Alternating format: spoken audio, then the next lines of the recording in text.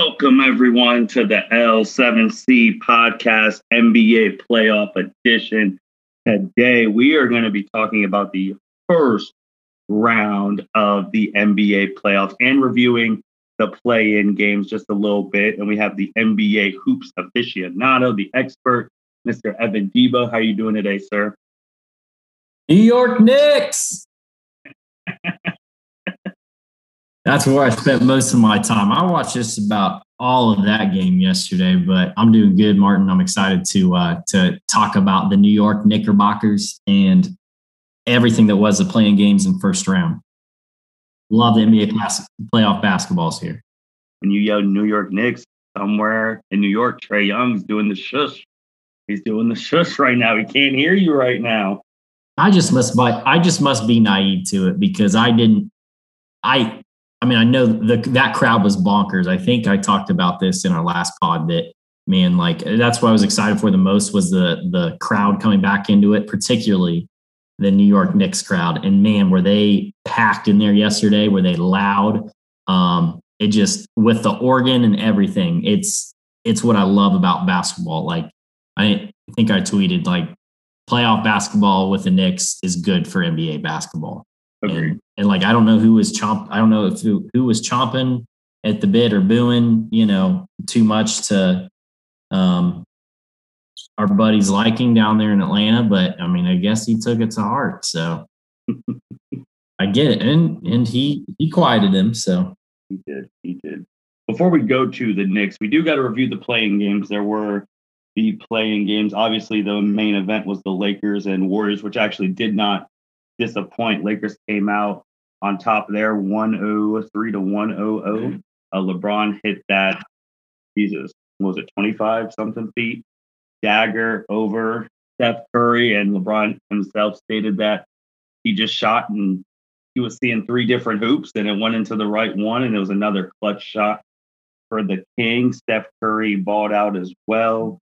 Evan, this game lived up to everything we thought it would live up to, and we talked about the TV rights and all that. That's what they wanted to see. Ratings were great. Yeah, it was. The Lakers really, really, really struggled in the first half, and it was amazing. I told you I was going to struggle to stay up late East Coast time, but I woke up to your text with the Twitter shot that LeBron hit, and that was with 3 minutes to go, I think, right? Yep. So I was able to catch the end of it there. So, I mean, Lakers obviously stormed back in the second half because, I mean, Golden State was just hounding them defensively. I think at one point, the combination of LeBron, AD, and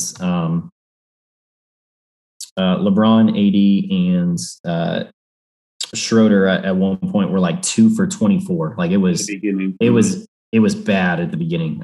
So, I mean, that just shows you the on-off switch that comes with the LeBron James team, that they can just flip it like that, and you can never count out a LeBron James team. So, yep, they advance on to the first round. Golden State then got bumped to play the loser of the second game, which was got to play the winner of the second game, so the 9-10 series. So that would have been the Memphis Grizzlies. Yeah, and that game did not disappoint either. It did not. It did not. So if you recall, to get into this scenario, first off on the Grizz to advance to this game, they took care of the Spurs by 4, 96-100. Awful game from DeMar DeRozan, 5 of 21 from the field. He had 20 points, getting the line a whole lot. But I mean, again, it's the same thing that we've been saying. I mean, Spurs just, they're a different Spurs team than we've seen. I mean, Rudy Gay had a decent game, but also took a jillion shots, only 8 for 21. I think first time in 50 years that a Spurs team in back-to-back regular seasons has failed to make the postseason. Correct. So I saw a couple hot takes on Twitter of, like just God love him, the pop air is done. Who knows what things are going to look like. Obviously, he's coming to an end with USA Basketball here too. So, and he's getting up there age-wise. So I don't think that's too crazy, but nonetheless, Spurs are definitely in rebuild mode of sorts. But even to make it this game is impressive with the roster they had. So Memphis advances. they go on to play Golden State to play for that final 8 seed.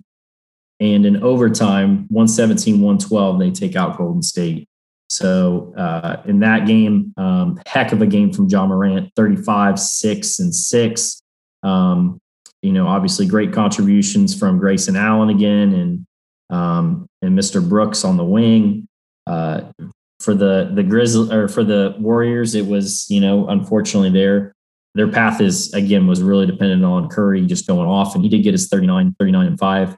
However, again, just not a whole lot outside of that. Jordan Poole had a really good game with 19, Wiggins with 22. But again, they lose in overtime there by 5. It was a close game and great game throughout. And the Memphis Grizzlies advance as your number 8 seed in the West. Martin, any thoughts on? Yeah, for the Warriors, that I think the league needs to be put on notice for next year when they're theoretically fully healthy. When they have Wiseman back and obviously Klay Thompson, they're going to be probably in the Western Conference Finals next year, especially if Curry keeps playing like this. And the only thing I want to say about Ja Morant is that it was they dubbed it as a point guard generational battle, and both delivered. And Ja, and we'll go into with how they're playing Utah. He's showing he is one of the upper echelon point guards in the league right now, or ascending to that point. I would definitely say he's definitely a top 15 point guard, definitely. I don't know I would have to really think about anything above that, but I know he's in the top 15 of point guards right now in the league. So, and again, 2 great games from the Warriors, which means we were tuned in as basketball junkies. ESPN was eating that up in TNT. So, like you said last podcast, play-in tournament's here to stay. It's here to stay.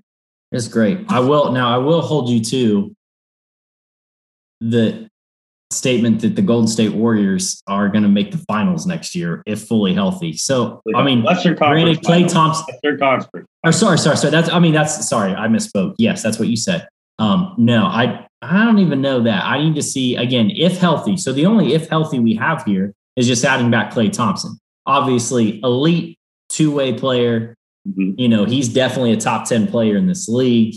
Depending on X, Y, and Z, he could be, definitely towards the top 5 than he is the bottom 10, or the bottom part of that 10. But you add him back in, and they still have depth issues. Wiggins is still Wiggins. James Wiseman is a good, promising young prospect. Mm-hmm. But they also could have had LaMelo Ball. They could have. And who is dwarfing anything that Wiseman did before. And again, very different positions. If you put Wiseman on Charlotte and let him, shoot a jillion turnaround baby hooks and everything else, he might put up some stats. But I don't know if I'm quite there yet. I need to see what else they do with the roster. Obviously, they're going to get that Minnesota pick. Yes, they will. Too. That'll be a top 5. So you can do some bundling with a Wiseman with the top 5 pick and some others and see what happens. Maybe that's enough to crack the Brad Beal thing. I don't know, but lot to be determined there. Let's switch to the East real quick. So the East play-in games we had, going back to Tuesday. So yeah, Boston took care of Washington when we were recording this last week. Obviously had that 50-point piece from Mr. Jayson Tatum in that game, 14-32 from the field, 8 rebounds, 4 boards. Kemba had a great game too with 29 and 7 boards.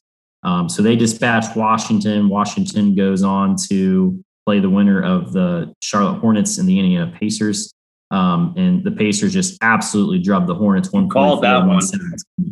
Absolutely drubbed them. Yeah, Hornets were bad. Yep, so that takes us to the East play-in game, which I was wrong about. I had Indiana coming in as the 8th seed here. And it was almost the inverse of that Charlotte game where Washington just absolutely dumped on Indiana bad. Now, I will say with a caveat, I did not know, all things being equal, I don't know if it was enough to change a game. He obviously is a huge impact, but it was announced prior to the Tuesday first play-in game, that 9-10 game with the Pacers and Hornets, that Karis LeVert was going to be out for a considerable amount of time. So both of these games, they did not have him. Obviously, he's an impact 20 point per game score plus, who can distribute the ball and handle and everything else. I don't know if that helps what ended up being a bad showing or not by the Pacers, but Washington, led by Brad Beal's 25, Westbrook 18, 15 assists and 8 boards, and then 18 from Rudy Hachimura. And my guy, I told you about him, Mr. Daniel Gafford, off the bench, 15 points, 13 boards. I mean, those are great, like Andre Drummond in his prime type numbers. Those are great Jared Allen type numbers. Daniel Gafford, man's about to get paid a little bit. Washington advances 142-115 in a game that wasn't close from the get-go. They move on to your 8th seed, and we have an official bracket. We do. Do you want to start in the East? Do you want to stay in the East then, since we're already in the East? Yeah, let's start in the East. So we have, first and foremost, we have the Philadelphia, and some of these games have already been played by the time you're listening to this, pod listeners, but we have Washington advance to play the 1 seed Philadelphia, who has already taken the first game. They're up 1-0. We also have the Knicks and Hawks, Atlanta, with a game-winning shot yesterday from Trae Young after a really good showing by the Knicks. I mean, man, I just was so into that game, Martin. I watched a lot of the Bucks Heat game too. Didn't watch Brooklyn and Boston, but I particularly watched most of the Knicks and Hawks game last night. And I mean, that was Derrick Rose was vintage Derrick Rose. I mean, it was phenomenal, the contributions you're getting. Taj Gibson was rebounding, getting second possession points. The thing that really hurt the Knicks in that game, and I expect him to bounce back in the series, is Julius Randle was really, really bad. He'd only gotten to the line like once by the time it hit the third quarter, and that dude got to the line like 10 points or like 10 times a game coming into this. And then just particularly against the Hawks, they had a graphic on that he's at in the regular season matchups. He averaged 37 against the Hawks.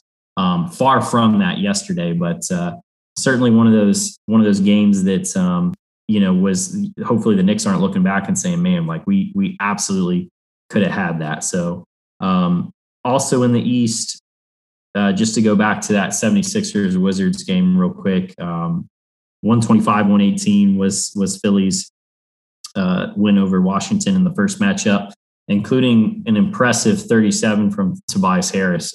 Anytime you can get 37 from that guy, that lessens the load for Embiid. I mean, he still had 30. And Ben Simmons only had to put in 6 points, but dropped 15 assists. Obviously, that's more his game as a defense and assists and rebounding type. So a weird triple-double to have 6 points, but 15 boards and 15 assists for Ben Simmons. Great contributions across the board. Danny Green, 11. Seth Curry, 15. George Hill, 11. And then for the Wiz, great showing from Brad Beal, 33, 10 and 6, 16, 14 and 5 from Westbrook, and 12 and 6 from Daniel Gafford. I had to say it.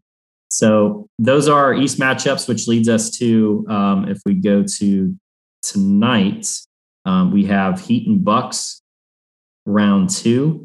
And then I should say dating back to Saturday, the Nets are up again one over the Celtics 104-93.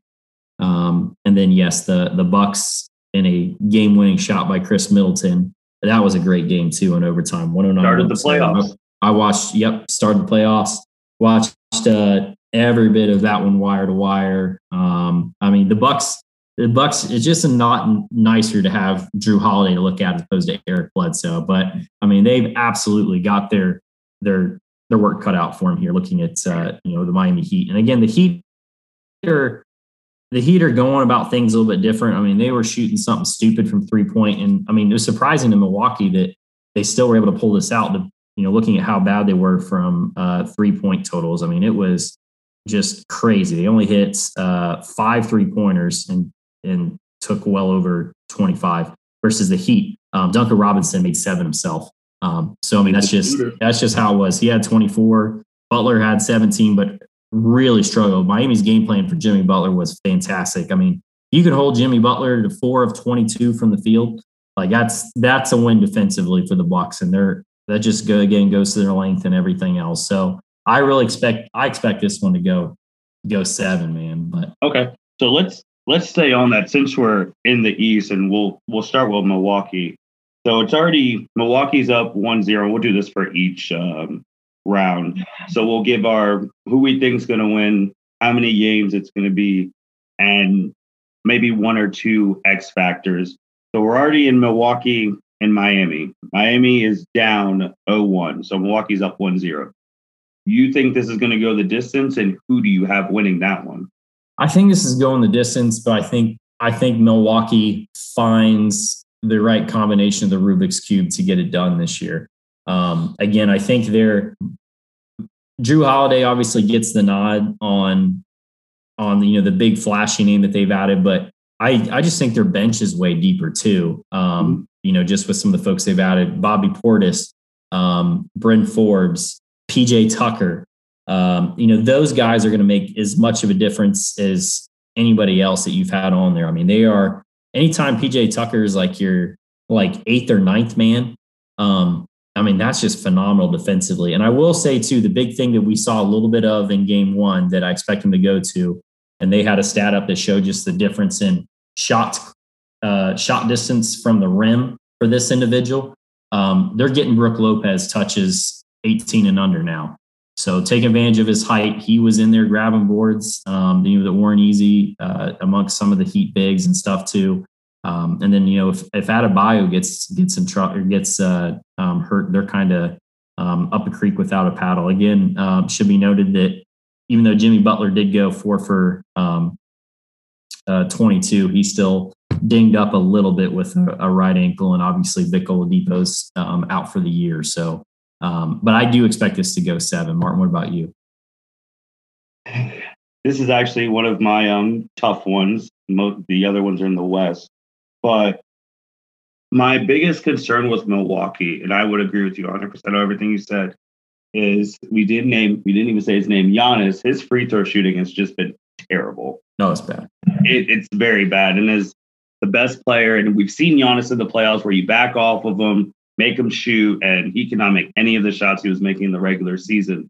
And Miami was one of those real teams to really expose him last year. And Jimmy's a little bit dinged up, but he went 4 for 23, right? For who? Jimmy Butler. Yeah, 4 for 22. 4 for 22, but he went that bad shooting-wise, but it took a Chris Middleton game-winning shot to win that game. And I honestly feel like if Miami would have stole game 1, Miami would have won this in 6. But I'm going same with you. I'm going to go Milwaukee in 7. I can't count this Heat team out because, like we saw in the finals, like we saw all last year, they are a resilient group. That guy up top, Pat Riley, that coach, Eric Spoelstra, they're resilient. But I agree with you. I'm going Milwaukee 7, and it's not even because of Giannis. It's because of the depth of bench and Drew. Don't get me wrong. I'm not abundantly confident in this pick of 7 because this is why Milwaukee had to pay up for what they did for Drew Holiday, is because the Heat are a handful, and it's just only fitting these two teams are getting together again. So it's going to be a great series. This is one of the ones definitely I want to look forward to because there's other series obviously where it's a write-off almost. So one of those series. Let's look at Brooklyn real quick. So Brooklyn versus Boston. Brooklyn's already up 1-0. Obviously, Brooklyn's a juggernaut with every all-star the last 10 years you can name off the top of your hand almost. They're up 1-0. And again, it's the Golden State conversation we talked about last Tuesday. It's Jayson Tatum having to fill up the stat sheet, particularly, put the whole team on his back. It's the Madden gif of the guy with the broken back running down for a touchdown, because he put his team on his back. It's the same thing. You're going to get some help from Kemba. You're going to get some help from Marcus Smart. Also, shout out Robert Williams, setting up a Boston Celtic franchise playoff record for blocks.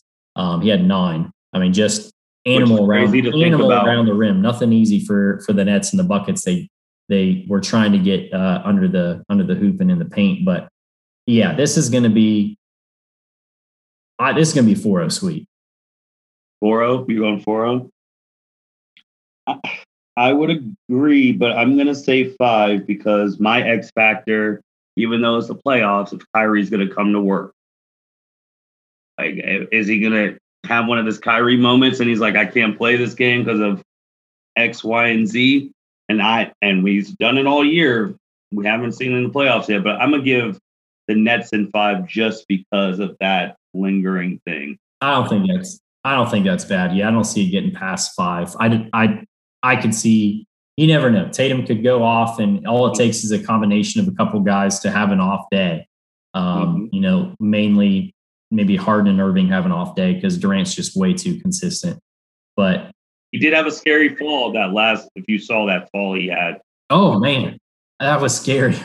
I don't know how he did that. He just popped right back up. I mean, that was something, all right. I mean, that was a devastating fall. Let's go to another series that I think is 4-0 or 5-1, Philly, Washington. Agree. With obviously Philly coming out on top.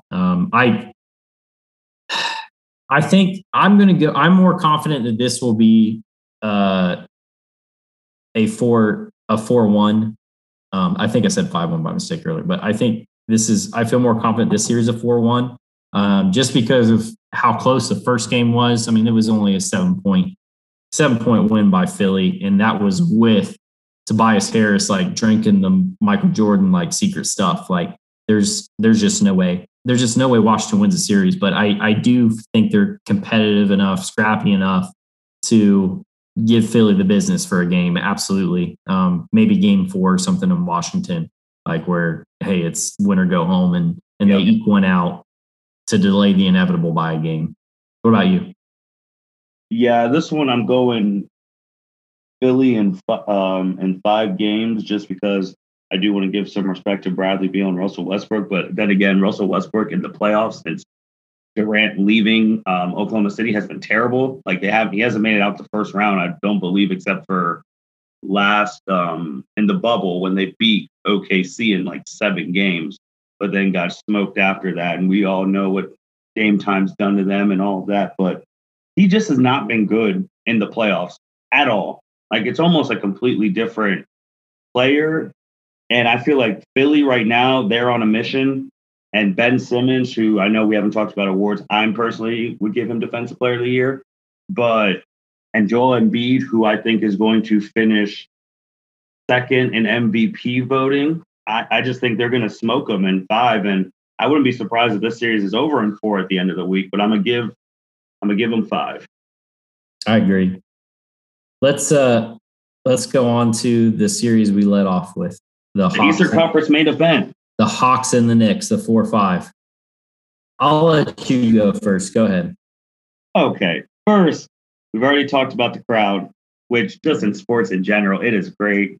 We've already talked about New York basketball. It is great them being back in the playoffs. I think the last time was 2013 with Melo, which if you're doing your math, that was 7 years ago.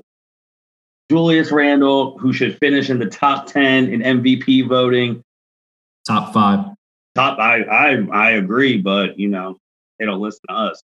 But Trae Young, with these playoffs, my theme is that there's a lot of players who, if you're not a hardcore basketball fan, you've never seen on national TV. Trae Young is one of them because Hawks games have not been far and few between on ESPN and TNT. So I'm glad that people are actually getting to see how good he actually is. And obviously you start the playoffs with a dagger like that. But, I got to do it for New York. I'm taking New York in 7. I'm sorry. I want them to win so bad. It hurts. It's like they're Cleveland. I want them to win so bad. I want them to have a parade in the first round because, honestly, I think they could push Philly to like 6 games. But I want New York to win. I think they can win. They have to win game 2. If they don't win game 2, then they're done. But I'm taking New York instead. I think that's the case in a lot of them. It's if you start down 0-2, it's almost impossible to come back. I mean, it's not impossible, but I mean, again, that's before you get to play. The team down 0-2 gets to play a home game most of the time. But the Hawks have stolen one on the road now, so like, the Knicks need to steal one back. I'm with you. I want good things for New York Knicks basketball, the long sufferers of everything. I mean, man, the Hawks, I mean, they've got talent, man. Yes, they do. Capella's the NBA's leading rebounder at the end of the regular season. You've got Herter, Gallinari, Bogdanovich, and Young, who can fill it up with iso ball or coming off screens and popping threes. You got Okongwu getting some big minutes at the 5 coming up. And 2, we've got sweet Lou Will. I mean, I'll be honest. So that was a turning point of the game yesterday. Again, that trade really perplexed me, the Rondo for Lou Will straight up. Because I think Lou Will's a better player. And there were times where, New York would get up to a bubble of like 6 or 7 or something like that.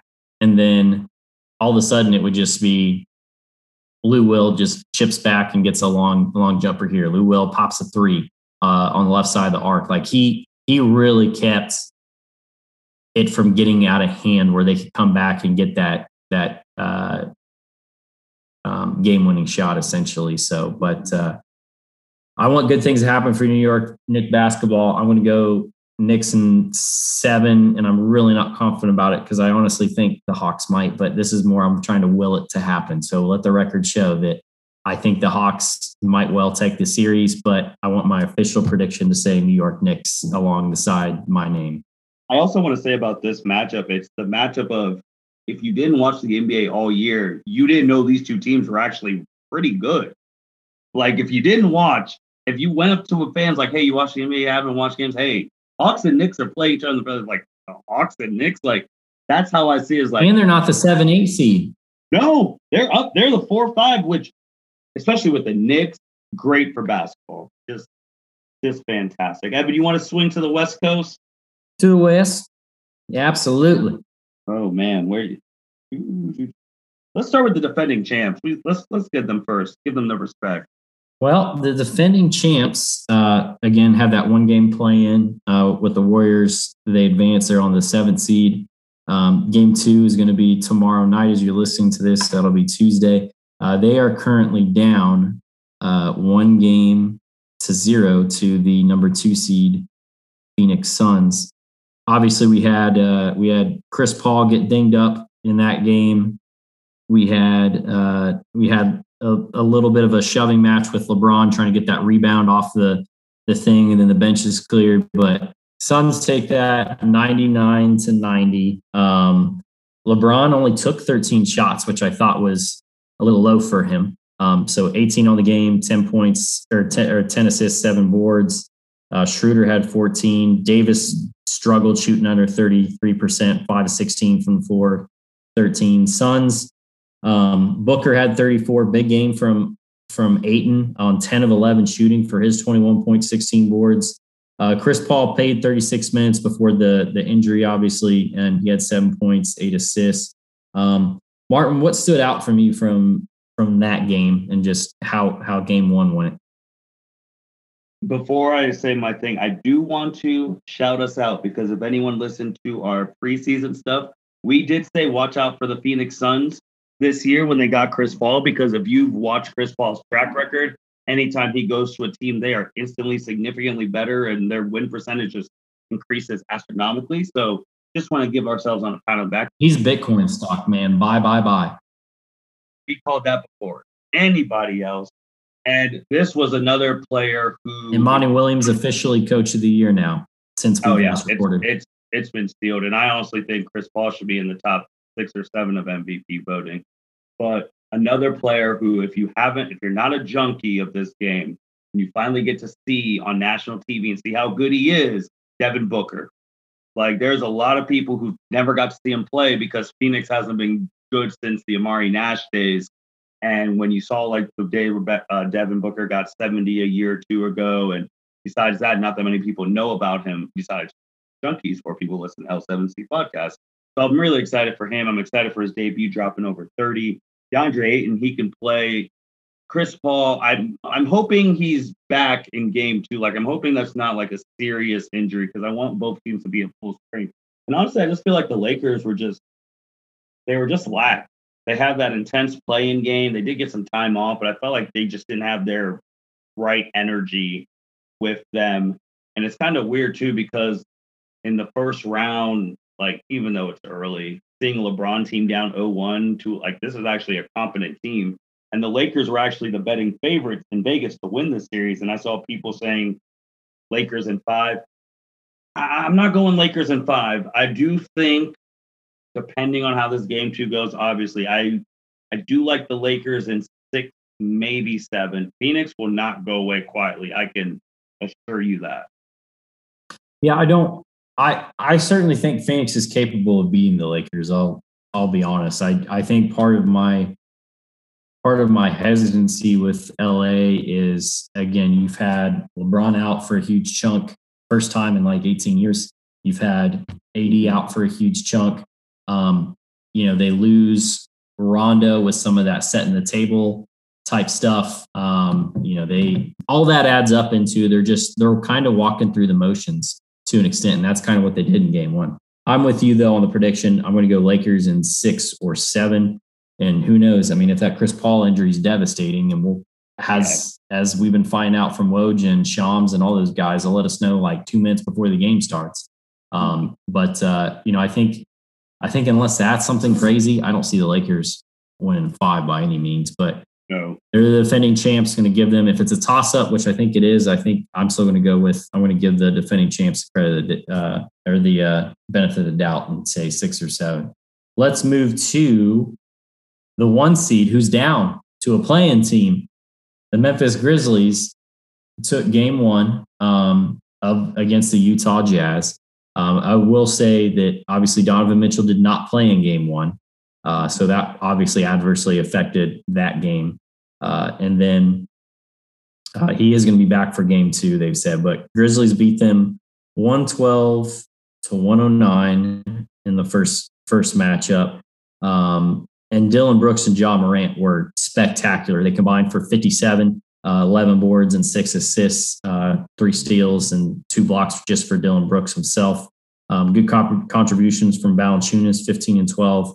On the Jazz side of things, Bojan Bogdanovic had 29, Mike Conley with 22 and 11, and then a decent showing from their usuals, Joe Ingles, Jordan Clarkson, Derek Favors. But the Grizz steal game 1, man. That's surprising. Very, very surprising. And Donovan Mitchell, he was, if you saw the reports, he was very frustrated that he did not play game 1. So obviously, like you said, game 2, they said he's playing. Obviously the Utah Jazz, who were basically wire to wire, almost the number 1 overall seed in the NBA. Like, their home record was ridiculous. Like, they were just balling, and we talked about on previous podcasts that they can keep it up, and they obviously did. But Memphis is what the play-in sometimes games do for, like, the Lakers. I felt like they came in lax, but Memphis, I felt like they came in locked in because they were already in do or die basketball. They're in do or die mode already, and Utah is going to have to get in that mode. I do expect Utah to win this.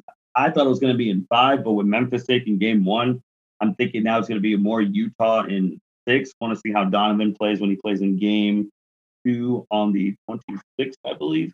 Yeah, I agree.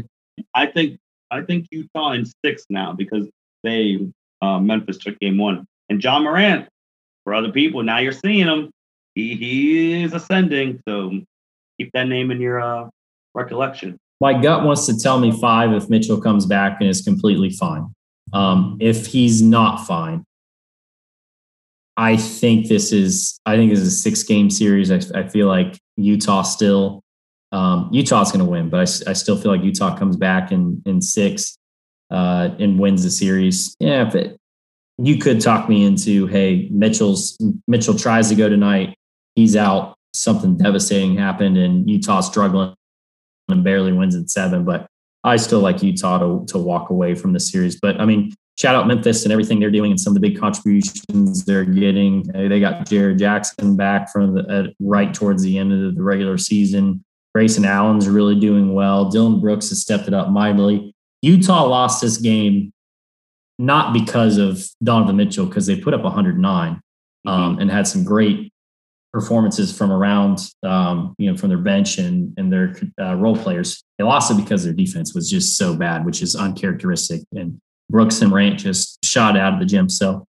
I think most likely it's 5. It could be 6. We'll see from there. So there's one that I want to save for last. So we're going to go to Denver and Portland because the other one I do want to save for last. So let's go to Denver and Portland. Portland's up 1-0. We know Dame time. Like we are well aware of Dame time. Denver obviously has who we think is going to be the MVP, the Joker. Obviously, Jamal Murray is not playing. This was a series where, Evan, I really thought this could be a potential toss-up and go 7 games, and I'm still kind of wavering. But I just know this one. I feel 7 games on this one because this is going to be a close one. I feel 7 on this one too, man. I think you're right. I think Denver's got the goods to beat the Nuggets. And you're right, without Jamal Murray, they've got to kind of find a new playoff identity, in Denver to an extent. Obviously, it's still Jokic centered, and Porter Jr.'s, phenomenal too. But, this is tough for me. I think I might be picking Portland. Just Blazers in 7. Put me down. Just right now on a Tuesday. If you took Blazers, I will go Denver in 7 because I really could have flipped a coin and been fine with either pick because this matchup's going to be something because Portland is not an average 6 seed. We know the players on that team, and if Jamal Murray was healthy, I would probably consider putting Denver in the finals.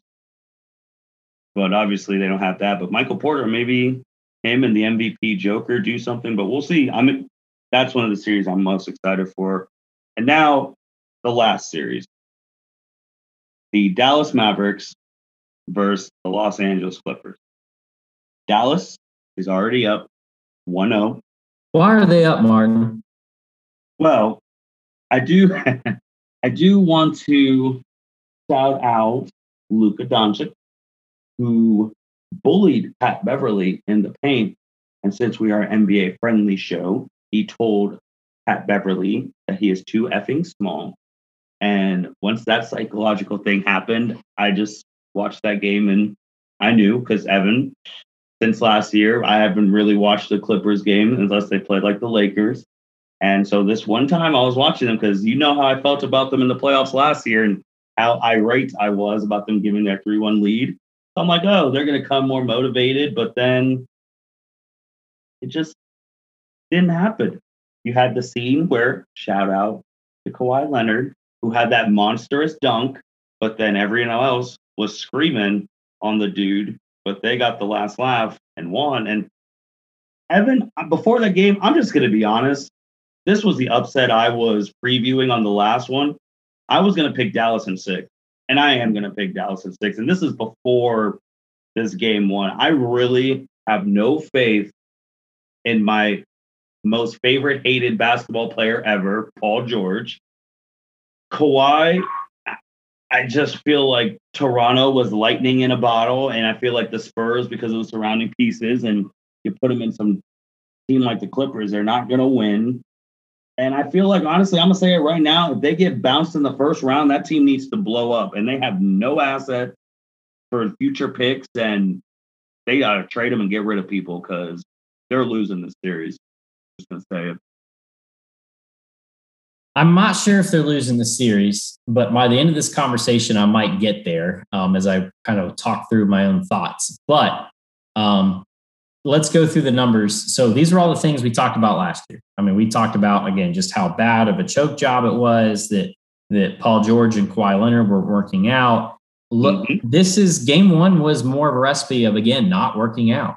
Kawhi Leonard, 40 minutes, 26 points on 9 of 22 shooting, 1 for 6 from 3. Paul George, 39 minutes, 23 points, 8 of 18 from the field, 2 of 8 from 3, along with 4 personal fouls and 3 turnovers. Martin, when I read you the following names, Tell me with the utmost confidence who you think on any given night you feel confident is going to get you 12 points, not named Paul George or Kawhi Leonard. You ready? I don't even know. Just yes or no. To be honest. Pat Beverly. No. Ivanka Zubac. No. Marcus Morris Sr. No. Rajon Rondo. No. Nick Batum. No. Reggie Jackson. Yes. Reggie Jackson is going to get you 12 points for sure. Ooh, for sure. Can you drop it down to 10? Maybe, but now no. I had to think 12. No. Terrence Mann. Oh no. Here's the only one you can probably say yes to, but you can't afford to have a bad game for him. Serge Ibaka. Yes. Okay. If you are dependent upon Serge Ibaka to get you 12 points and he's your only yes from the entire roster, that's a problem. Billy had 8 that game too. If they have Lou Will, this is different. They're capable of beating Dallas with Lou Will. If you have Rajon Rondo as your scoring guard off the bench, no. Clippers in 7. Wow. Remember, it did take them 6 last year to beat Dallas, and that was without Kristaps. Let's be honest, they're kind of playing without Kristaps anyway. That dude struggled. I don't feel confident. I'm rooting. Obviously, it's a team we root against of sorts. I wonder if I can't remember who has the option on their deal. I feel like Paul George, one of the two. I need to look at the. But I will push back. I will push back on that. I don't openly root against them. I wanted Lakers Clippers last year. I want Lakers Clippers again so we could get it over with. But they failed me last year. And ever since, only thing I can remember about the Clippers last year is that shot from Paul George from the corner hitting the side of the backboard. That summed up their whole season. And here we are again. You gave up a 3-1 lead last year, and now you're down 1-0. And remember, we talked about in the last one about how they flat out ducked the Lakers. Yes, that was one of my last 2 points. They ducked the Lakers. And if they lose this series because they ducked the Lakers and they could have played someone else, that is unforgivable. Everyone's got to go. Clean house. Everybody. I don't know. You've got to trade Paul George. Oh, well. And pray you can get something from him. I'm not a GM in the NBA, so someone will take Paul George, which is funny because today is the anniversary of his best play ever when he was on the Pacers and he had that monster dunk on Birdman. Poor Birdman. Shout out Birdman, wherever you're at. And Miami got the last laugh. That was Paul George's greatest moment, and that was almost 8+ years ago. Final thought on Kawhi real quick from me. Kawhi is a fantastic player. He is an all-star caliber player who I won't say Toronto, Toronto wasn't a fluke for me. I think if he would have stayed in Toronto, they would have been in more finals. Like they had the piece. I agree. They probably could have. I think they potentially could have won last year. Mm-hmm. All things being equal. But the thing for me that stood out between the Spurs and the Raptors was the ball movement. The ball's sticking way too much with Kawhi right now because he doesn't have dynamic guards. They don't run an offense. Ty Lue isn't a guy who runs an offense. Ty Lue is a guy who manages personalities. Ty Lue got where he got because LeBron's LeBron. I hate to say it. I mean, he obviously helped, and he wasn't afraid to tell LeBron, like, listen, like I know you got 40, but I need more from you. You're LeBron James. Like you're like what? Like those kind of conversations that only a former player can have. Yada yada. But anyway, they can't. I just don't see how they can succeed as constructed. But for me, Kawhi succeeded because of the ball movement, because of the rotations, because of the coaching in Toronto and in San Antonio. Versus now you don't have those things, and you go from being an elite player in a really good offensive system to now you're an all-star player. And that's fine. It's respectful. There's plenty of all-star players out there. There's plenty of Aaron Gordons and everything else. Granted, he's way better than Aaron Gordon, but there's plenty of all-star players that have really, really good careers that never end up doing a whole lot. Now, granted, he's already done that, but I'm more speaking on Paul George's thing right now. And that's what comes with playing with Paul George. So they definitely sold their souls to make this happen with Oklahoma City and forcing their way in free agency and everything to go to the Clippers. So it's the players doing. And what I hate too for the Clippers is who wouldn't want to have both those guys on their team? Because I've been there with LeBron. Like, you want to get that player, you got to get rid of every asset. You've got to sell the condo in Hawaii. You got to sell the cars, whatever, but you get the hot girlfriend. And then when the hot girlfriend leaves and you've got a whole bunch of like taxes and bills stacked this high and everything else, that's what I hate for the Clippers fan base. It sounds like we're going towards a situation where like, it doesn't work out. We're just going to hop to our new team or make our new version of Super Friends, like whatever. Like that's player empowerment, everything else. But the Clippers are like left sucking, just like my Cavs are left sucking. Yeah. I digress. I have no problem with anything you said. It's just when those players do that and it does not work out, like it's not going to work out for them. They need to be able to take the heat. They can't run from it. You guys were the ones who really put this team together. And when you guys, well, you're saying they win in 7. I'm saying they lose in 6. I obviously don't think they're getting to the Western Conference Finals at all. So whenever they get bounced, you have to be able to take that heat and not disappear into the media thing. And Evan, that was our first round thing, but there was something else besides the NBA playoffs that took not just the basketball world, but the entire world by storm. And I do want to get your media expertise on this because I do want to know when enough is enough. So in the first time in like 20 plus years, Kwame Brown finally spoke out against everything people have said about him. It stemmed from All the Smoke podcast with Steven Jackson and Matt Barnes.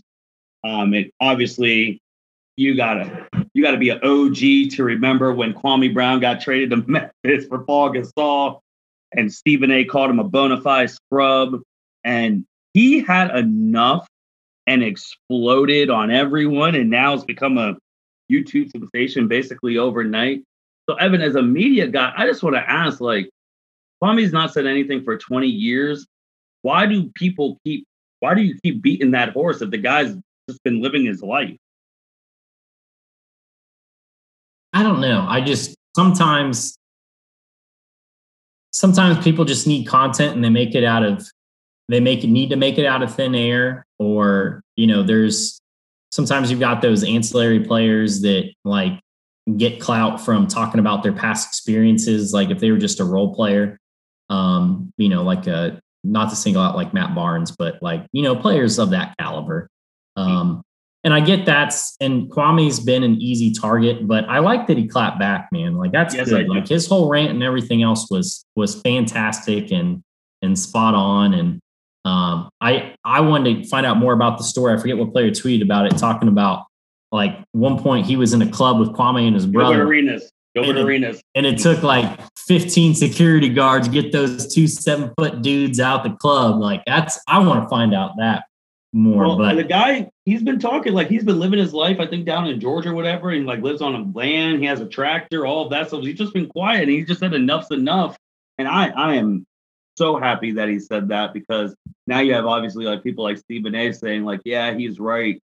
I mean, people have been talking about it for 20 years, and he said nothing. He's never been disrespectful to anybody. For him to clap back is just like, he gained a huge following after that. And you see people trying to apologize. And my advice to everyone is just let the man live and stay away. The guy knows where you can have mutual combat without signing a waiver. That's a pretty dangerous dude. So let him be on his tractor and live his life. On his big green tractor, it could go slow or it could go faster. Martin, I do have one more thing I want to bring up. Maybe this could be a new final segment on the pod. It's called One Last Thing. I don't know. Is it about LeBron not getting suspended? Okay, that could be 2 last things. Because LeBron should have been suspended. Yes, he should have. But you can't suspend the sheriff if you're the mayor. Like it's that kind of thing. Like and yeah, I don't know. It's the inverse. You can't be the sheriff trying to put the mayor in jail almost. Like you can't do that. and LeBron's the mayor of the league. So, But yes, different standards. You hate it, but that's totally what happened. Now, my final thing is today the NBA announced an expansion league in Africa. From Luol Deng, a couple other former players investing in it. I would love to see a dedicated 2-3 month summer league of NBA Africa, where it's its own league to get to watch throughout the summer. Think about the players that I love hearing the stories, and just think about where we would be as a league, where we would be in terms of the NBA and a global brand, and bringing it. The basketball without borders thing is kind of where it started, where you had players like Pascal Siakam, you had players like I think, who'd you say? Joel Embiid. I mean, players that never picked up a basketball until 14, 15. What if those kids had a basketball at 6? What if those kids had a basketball camp to go to at 7? Those are the pieces that come with hope, with putting together resources for a league like this. It's exciting. I really like the direction of where this is going. And I think NBA Africa can certainly be 5-10 years down the road. It can be a spot where it's not just a smaller low level league, but I mean, it could challenge the Australia basketball league. It could challenge, the league with Real Madrid and, some of those in there in Spain. I really have high hopes for this. And I think this is a big day for formalizing. Obviously they've done a couple US versus Africa, one-off all-star games in the last couple summers, but I'm glad that they've made it a name, they've made it a league, that they have former players investing in the people and the countries in Africa, and our sport and our humanitarian effort's going to grow because of it. Love it. I mean, I'm just excited for as a fan, potentially 12 months of basketball down the road, but more importantly, finding those players that, think about, for every Pascal Siakam we have however many more we missed, Mm-hmm. I'm excited. I agree. I am excited about it. Because there is general interest in Africa about the game of basketball. I don't want to equate it to this, but it could almost be seen like the basketball without borders over there could almost be seen as like the MLS. Where obviously, in America, NBA, that's the top spot, and then overseas and all that. But then soccer is king in Africa, and then you're bringing the NBA, which the NBA I think definitely does a better job with the globalization and all that than the MLS does. But I'm just saying, as a sport, trying to put its in somewhere. But I am excited. It's gonna be really good to see. And I know we kept saying one last thing, and then I brought up the LeBron thing, but then you just brought up this basketball without borders and 12-month basketball. So now I'm really going to throw it to one more thing about now Adam Silver has brought back talks of doing mid-season tournaments. Since we're talking about that, and that 12-month thing rung that back in my head. And that's how there's soccer leagues who do that as well over there in the Premier League and all of that. How would you feel about an NBA midseason tournament, and what prize could you give to make teams actually try? Would it be more draft picks? What could you do? I'm at a loss, man. I don't think you can give me anything in the pot, anything to sweeten the pot to make that something I'm going to get Kawhi Leonard to play in, that I'm going to get LeBron James to play in. It's the NBA title or go home for the who's who. I just don't see.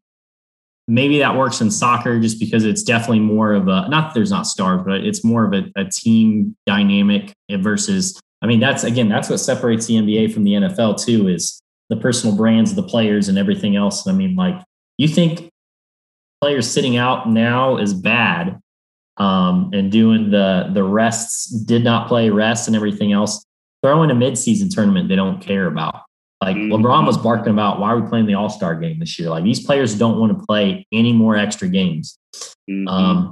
Maybe there's a conversation if you drastically reduce the regular season like they've been talking about doing. I think we only played 72 this year. if they keep it at 72 or they bump it down to like 65 and you've got like a play-in turn, I don't know. But obviously the teams in the league are going to keep trying to speak this into existence for the money reasons. Ratings, I think we're still down somewhat this year for the league, but it's all about money, and that's why Adam keeps pushing it. But I just don't see what you can dangle in front of me, and what would be fair too. Like if you had a midseason play-in tournament and like say, okay, well, we're going to award an extra first round pick to a team that wins this tournament or something, that could, get some extra lottery boosts and end up in top. Like that's only going to hurt your teams that are still bad, still trying to get better through the lottery. Like it's not, I just don't see any incentive whatsoever. And like the players are still, again, they're championship motivated. Even if you like said, hey, we'll just do a pick 'em and like, maybe we'll pick like 8 teams every year who just get to do like a fantasy draft, and like they'll pick players and you can end up with like LeBron and Giannis on a team, and they just do like a little 3-week run while the rest of the league gets a break or something. I don't know what that looks like, but that doesn't even sound appealing. Again, nothing supplants the importance of winning an NBA title. These players don't want the extra miles on their car. They don't want the extra miles on their body. They don't want to take the extra hits and licks. And what happens when the first major player gets injured in a midseason tournament and it adversely affects their championship aspirations? Like if AD breaks his leg in the tournament, Lakers are done. Like, and they didn't have to do that. So I feel like the league's forcing it down our throats, and we might end up with like Dennis Schroeder versus Colin Sexton in the championship. But like, I don't think anybody wants to see that.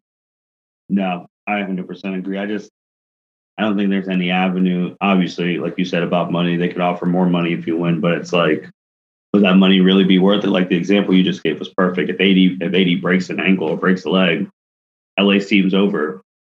For a midseason tournament, that means nothing. Yeah, I just don't think NBA. I just don't think that's the right sport for that. And I agree. It's just there's no avenue for it. There's no incentive. There's no fair incentive, because, like you said, if they do this midseason thing and they offer, let's just go crazy, 2 first round more picks or whatever, the good teams are going to get them. It's not like the bad teams aren't going to win those tournaments unless all the good teams opt out, and it's only the bad teams playing. But even that's not going to boost TV ratings. So, man, I agree. I just had to bring it up since we were talking about 12-month basketball. But now I think we covered everything. I think so. And now for my final thing, it'll be a sign-off. Thanks for listening, folks. Justin, thanks for the quick turnaround on the pod, our producer, who gets this to you every week across the network here. Let's watch some basketball, Martin. Go Knicks. Go Knicks. And with that being said, thank you, everyone, for listening to the L7C podcast. You guys take care. Thank you for listening to this episode of the L7C podcast. Be sure to like, rate, review, and subscribe to the channel.